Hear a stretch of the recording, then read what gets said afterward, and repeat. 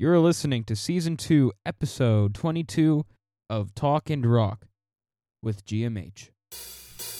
Let's talk and rock.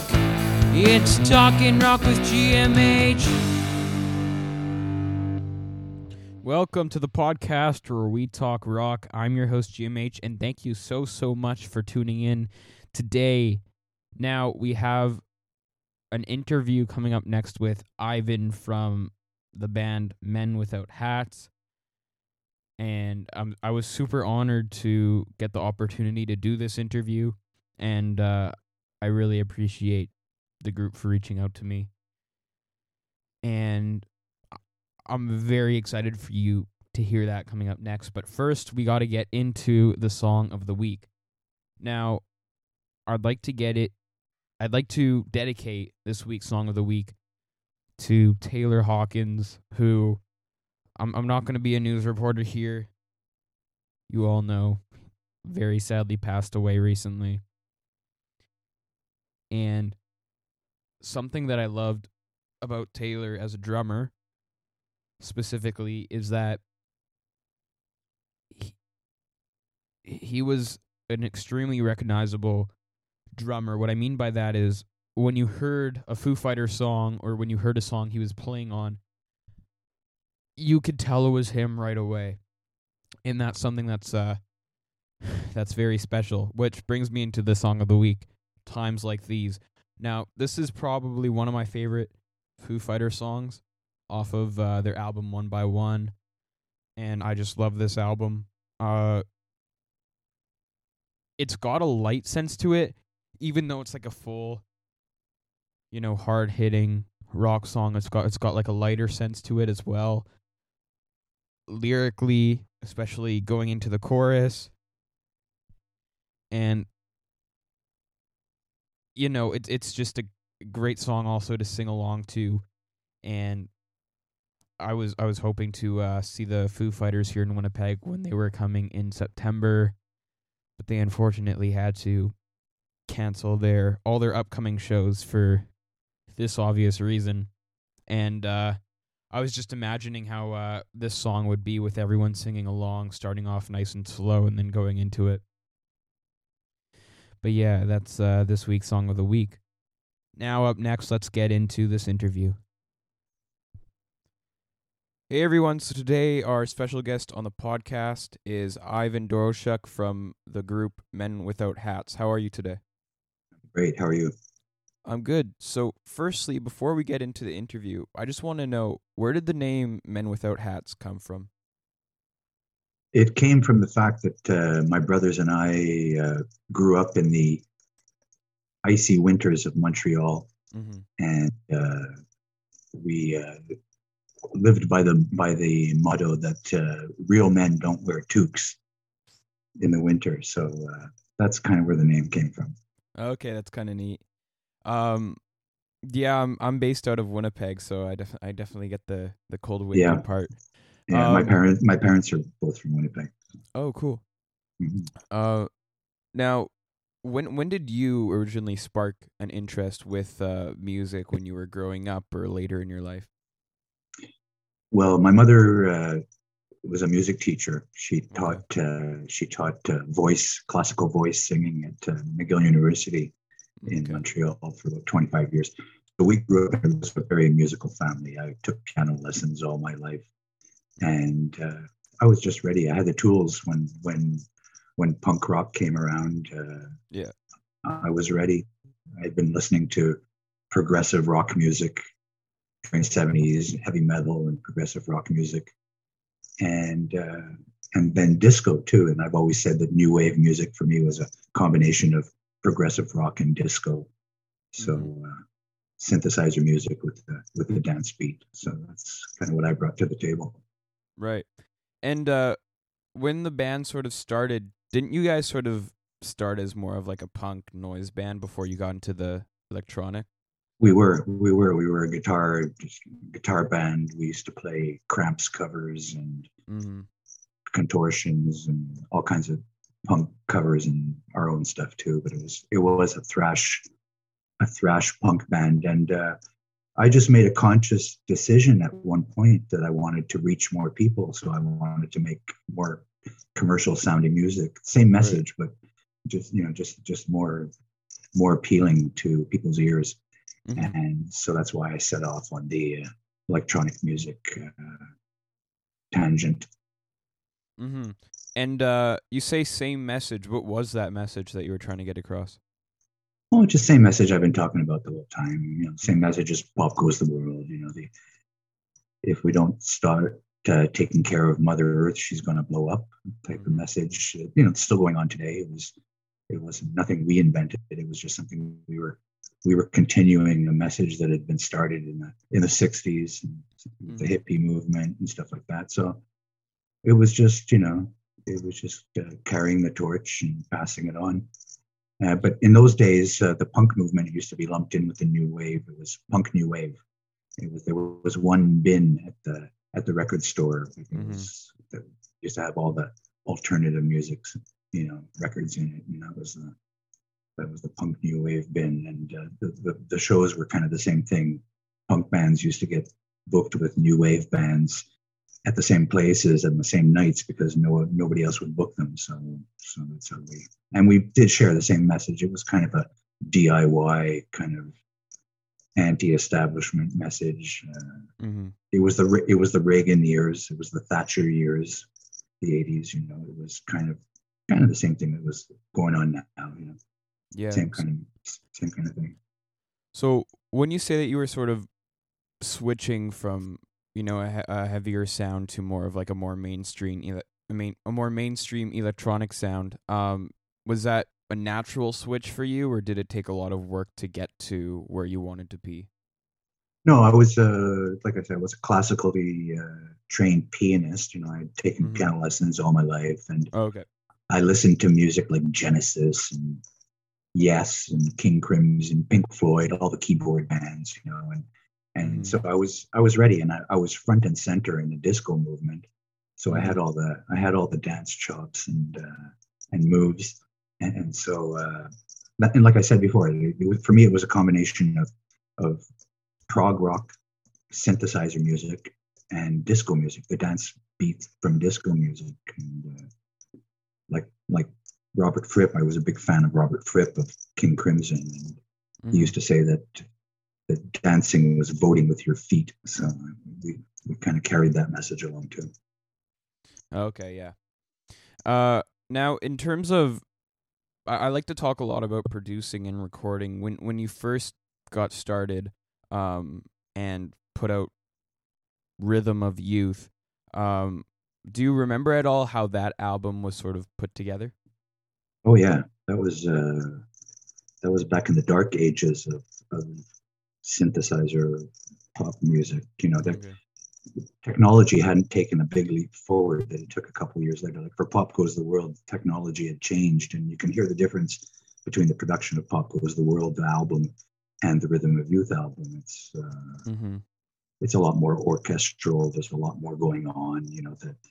The computers that started coming into music, MIDI, the whole thing of connecting keyboards together with drum machines and computers and Mm-hmm. sequencers, that came in after Safety Dance. So when we made the Safety Dance Rhythm of Youth record, it was all done by hand. It was all, there was and that kind of gives it its human feel. Kind of everything wasn't perfectly synced up together, and things weren't locked in. The drums weren't locked in with the bass line, wasn't locked in with all the sequences, and kind of has this human kind of bounce to it, which I think is part of its charm. Mm-hmm. Yeah, and a song like the Safety Dance, um, what was that song about? Really, what's the full background story behind that song? And how did you sort of feel as the song was getting, more popular over time? Well, the origin story behind the Safety Dance is that I was getting kicked out. My friends and I were getting kicked out of discos in the dying days of discos, the end of the Mm-hmm. 70s. Disco was kind of fading out, and so the DJs would slip in a new wave song here and there. They'd slip in like Blondie's "Heart of Glass" or the B-52s Rock Lobster, or they'd slip in a Devo song or something like that. Mm-hmm. And we would get up and we would start what we called pogo dancing, which was jumping up and down and bouncing off each other. It was kind of the precursor to slam dancing in the mosh pit. Mm-hmm. And so nobody had ever seen that before, and the bouncers thought we were trying to start fights, and they would kick us out. So after a few times of that happening, I just went home and wrote this song, protest song. I guess it was like the new Bob Dylan, a protest song about getting thrown out of clubs for slam dancing. Yeah.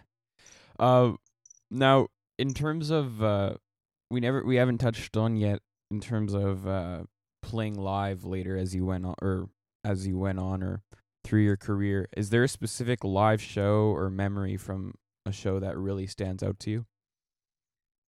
Oh, there's a lot. I mean, but Yeah, sure. But opening up for Roxy Music at the Montreal Forum was one of them. They were always, Brian Ferry and Roxy Music were just a huge influence on me. One of the reasons I'm doing what I'm doing. Mm-hmm. And so, opening up for them, in front of our hometown crowd at the height of our fame in the middle of the 80s was quite exciting for all of us. And then stuff like putting back the band, 10 years ago, I put the band back together and put us back on the road. And the first tour that we got was opening up for the Human League and the B-52s all across America. So that also was really kind of a dream come true, because those two bands were also very influential in what I ended up doing. Those were bands I was listening to before I started my own band. So right, that was really exciting. Mm-hmm. But, now, yeah, go ahead. I'm just saying there's a lot of exciting gigs. And, there's a lot. Yeah, for sure. Now we sort of touched on Rhythm of Youth a little bit, but I'd also like to skip ahead a little bit more. Talk to me a little bit more about Pop Goes the World, because I think that's also a really neat album. Yeah, well, that's our concept. It's the Men Without Hats, Dark Side of the Moon, I guess. It's our concept record. And it was, like I say, technology had changed. We got a bit larger in our scope and as far as the production goes. And it's, I'm doubly blessed, to have a song like Safety Dance out there is great, but to have, a song like Safety Dance and Pop Goes the World out there I'm doubly blessed. The Pop Goes the World is being used as a soccer anthem now, like all over the world. So it's just like, it's crazy the way that music can be embedded into pop culture that way. It blows my mind. Being a fan myself, I mean, I got into this business because I was a fan and right, loved listening to music. So that was one of the tools I had when I got into this business. Mm-hmm. Yeah, neat. And just going back a little bit here, I forgot to ask about the Safety Dance. There's the original version you guys released, and then there's another version that is also quite well known, like the video version for it. Originally, what one had you made first? The short version was the shorter version was the album version. That was the original one. And at one point they said, hey, you got to go back in. There's this new thing out. It's called a 12-inch remix. Everybody's doing them. Mm-hmm. We need one for Safety Dance. And so we went in and I channeled Grandmaster Flash is what I was doing. What I was trying to emulate, making that remix with the spoken parts and everything. That was my version of a rap song. Mm-hmm. So that's how far we got. Mm-hmm. And in terms of more recent releases, in 2021 you put out again Part 1, the EP, and then you followed it up with, I believe, a 14-song album called 14 Part 2. What was it like making this new music and getting back into it like this? It was great. I mean, the main reason for doing it was our fans. Our fans, we had made a record for 10 years, and our fans were after us, wanting us to put out new music. Mm-hmm. And I had originally started this project as a solo piano vocal thing, just a solo project, just to get some music out there. Right. And so we were working on that, and it's when we recorded the piano voice version of the Tragically Hip's "Blow It High Do." Yeah. I got kind of curious, and I said I wanted to hear what it sounded like with a full Men Without Hats band treatment. So we went back in and recorded the full band doing it, and I really liked what happened. I really liked the result. I thought it was cool, Yeah. and that kind of launched the whole project into a different direction. And then we started, A, writing new songs, and B, going back to the vault and finding demos from Pop Goes the World era and Sideways era, and and redoing those. And then I had a bunch of songs that I had written in the back of the tour bus for the last 10 years we've been on tour. So we just put all that together, and the whole project kind of morphed into this double album that we have today. But it was a great fun. I mean, we had we didn't get sort of sidetracked by the recent world events, because we had already penciled in the time off to make the record. We had already decided to take all this time off and not tour. We had not canceled, but not taken on a bunch of shows, and decided to take a year and a half off and do this record. So that's what we did. We isolated ourselves on top of the Malahat Mountain on Vancouver Island, and just did an old school kind of production thing. We rent a house in the middle of nowhere and build a mobile studio inside it and make your record. That's what we did. Well, that's awesome. I think the record's really great. Thank you. Now, I'm trying to think of how to. So, as an electro pop sort of group, you mentioned you were already trained in piano, but when it comes to writing songs, do you just write with yourself into piano generally? Yeah, that's usually how it works. It depends. Sometimes a word, a concept will come, and I'll sort of build something around that. And right. Sometimes a melody will come first, and the melody will lead me to a vocal kind of sound that will lead me to a word, and then to a concept. So it's different. I usually watershed, though. I don't work at my craft like a lot of other artists do. Mm-hmm. I tend to just sit around and contemplate and philosophize, and then after a while I'll just get up and write 25 songs in 2 weeks, and that'll be it for a while. But this record was actually the first time I didn't do that. It was like I say, we pulled a lot of. We hadn't planned on making a record, so we kind of pulled one out of all kinds of different places, and but it's a good concept. The record turned out to be a good window on where we're at the moment, and part 3 is in the works. It's already, we recorded a lot more stuff than part 1 and 2. So part 3 is going to be coming out. Like, I don't know the exact release date, but it'll be out there. It's almost finished too. So. Now, considering that you guys hadn't put out a release like this in a long time, were you happy with the response and still having people come back and listen to your music?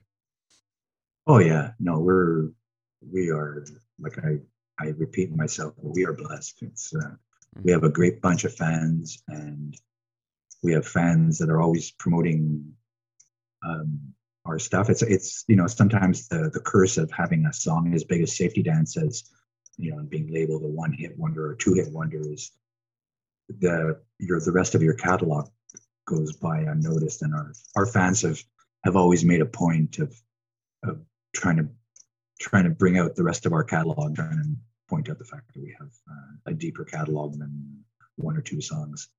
So that's the way it goes. But like I say, I'm a fan, and when I look back at all the bands that have tried to make it and didn't, it reminds me of the NHL. You know, for every hockey player that makes it, there's about 1 billion that don't. Right. Pop music is kind of the same way. So I'm extremely lucky that my music has made it across a few generations and embedded itself into pop culture like this. It's Hmm. we're quite lucky. Now, at the time with having a one hit or two hit wonder, was it frustrating for you at all to sort of only have one or two songs really circulating all over the place, or did you really like having that one song sort of venture out like that? No, it's it's when it's happening, it's great. You know, Hmm. at the time, when the song is growing, when the whole thing is building, it is very exciting. So it's no, it's a lot of fun. Like it's just being able to make music and Of course. going out to shows now and seeing my fans, my original fans, who bring their kids and sometimes their grandkids. You know, there's it's thanks to shows like Glee. I mean, Glee brought us a whole new generation of listeners Hmm. that you don't some not all bands can expect that kind of good fortune in their careers. Hmm. Yeah. Now, this is a question I like to ask at every single interview I do now. And it's pretty simple, but I guess you can take it to wherever you want. I want to ask, do you have any advice for musicians or bands who are just getting started? Yeah. uh, just follow your heart. Hmm. That's the most important thing. Uh, just follow your heart and don't be afraid to take advice. Is also another thing. I sometimes look back and wish I would have listened a bit more Yeah. to people who were giving me advice. And well, everybody's always giving you advice at that point, but there sometimes I should have listened, Yeah. and that's it. It's a competition. Yeah. I mean, it's that's one of the things that I was kind of when I got into this business. I got into it for the love of music. So when you get into it for the love of music, you're kind of blinded by the business side of it, Right.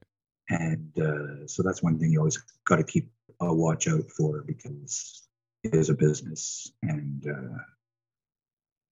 that's it. It's like Hmm. Yeah. it's, Now, it's tough life. yeah. Well, I guess the music would for sure keep you going, and it's what it's what you really set out to be doing in the beginning, and it's a great form of art to start with. Yeah, no, it's to be able to do what you love to do is great, but there's a lot of sacrifices to be made along the way. That's one thing that people don't realize either. Right.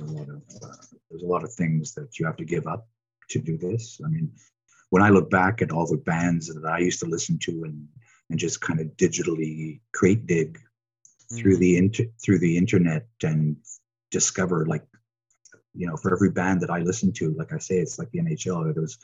There was like hundreds of bands that I never heard back then, and all these people put so much into they put their lives into it. They put all their fortunes, their families, their everything, and for what?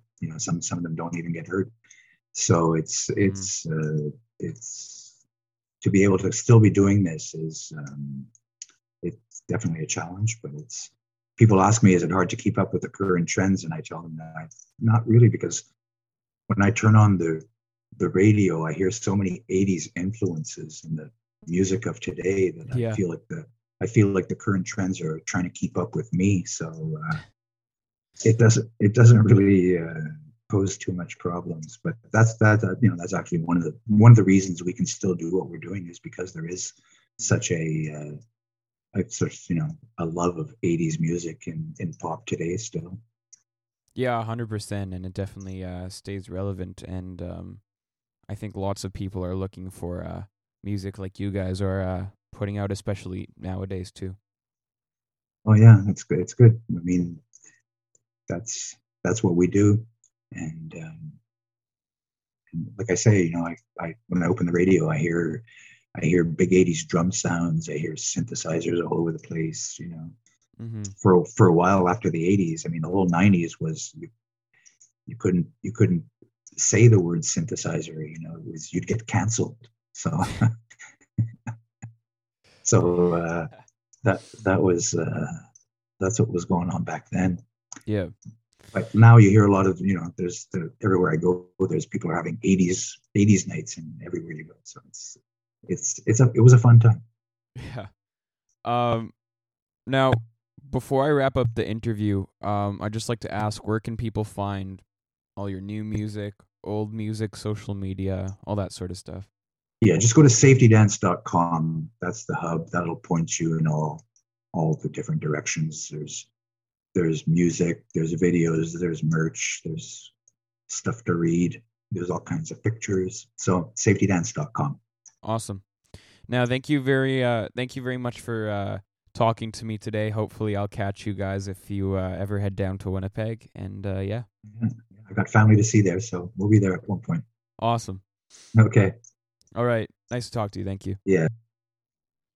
Thank you very much once again to Ivan Doroshuk of Men Without Hats for coming onto the show. Now, like we talked about, they have all this new music out, a new album out, so go check that out. And I was super honored to do that interview. Thank you all so much for tuning in. More coming soon. And go visit our website, www.talkandrockpod.com, for more information on the podcast, other episodes, and give us a follow on Twitter and Instagram at talkandrockpod. Let's talk soon. I'm your host, GMH, signing off. Let's talk and rock. It's Talk and Rock with GMH.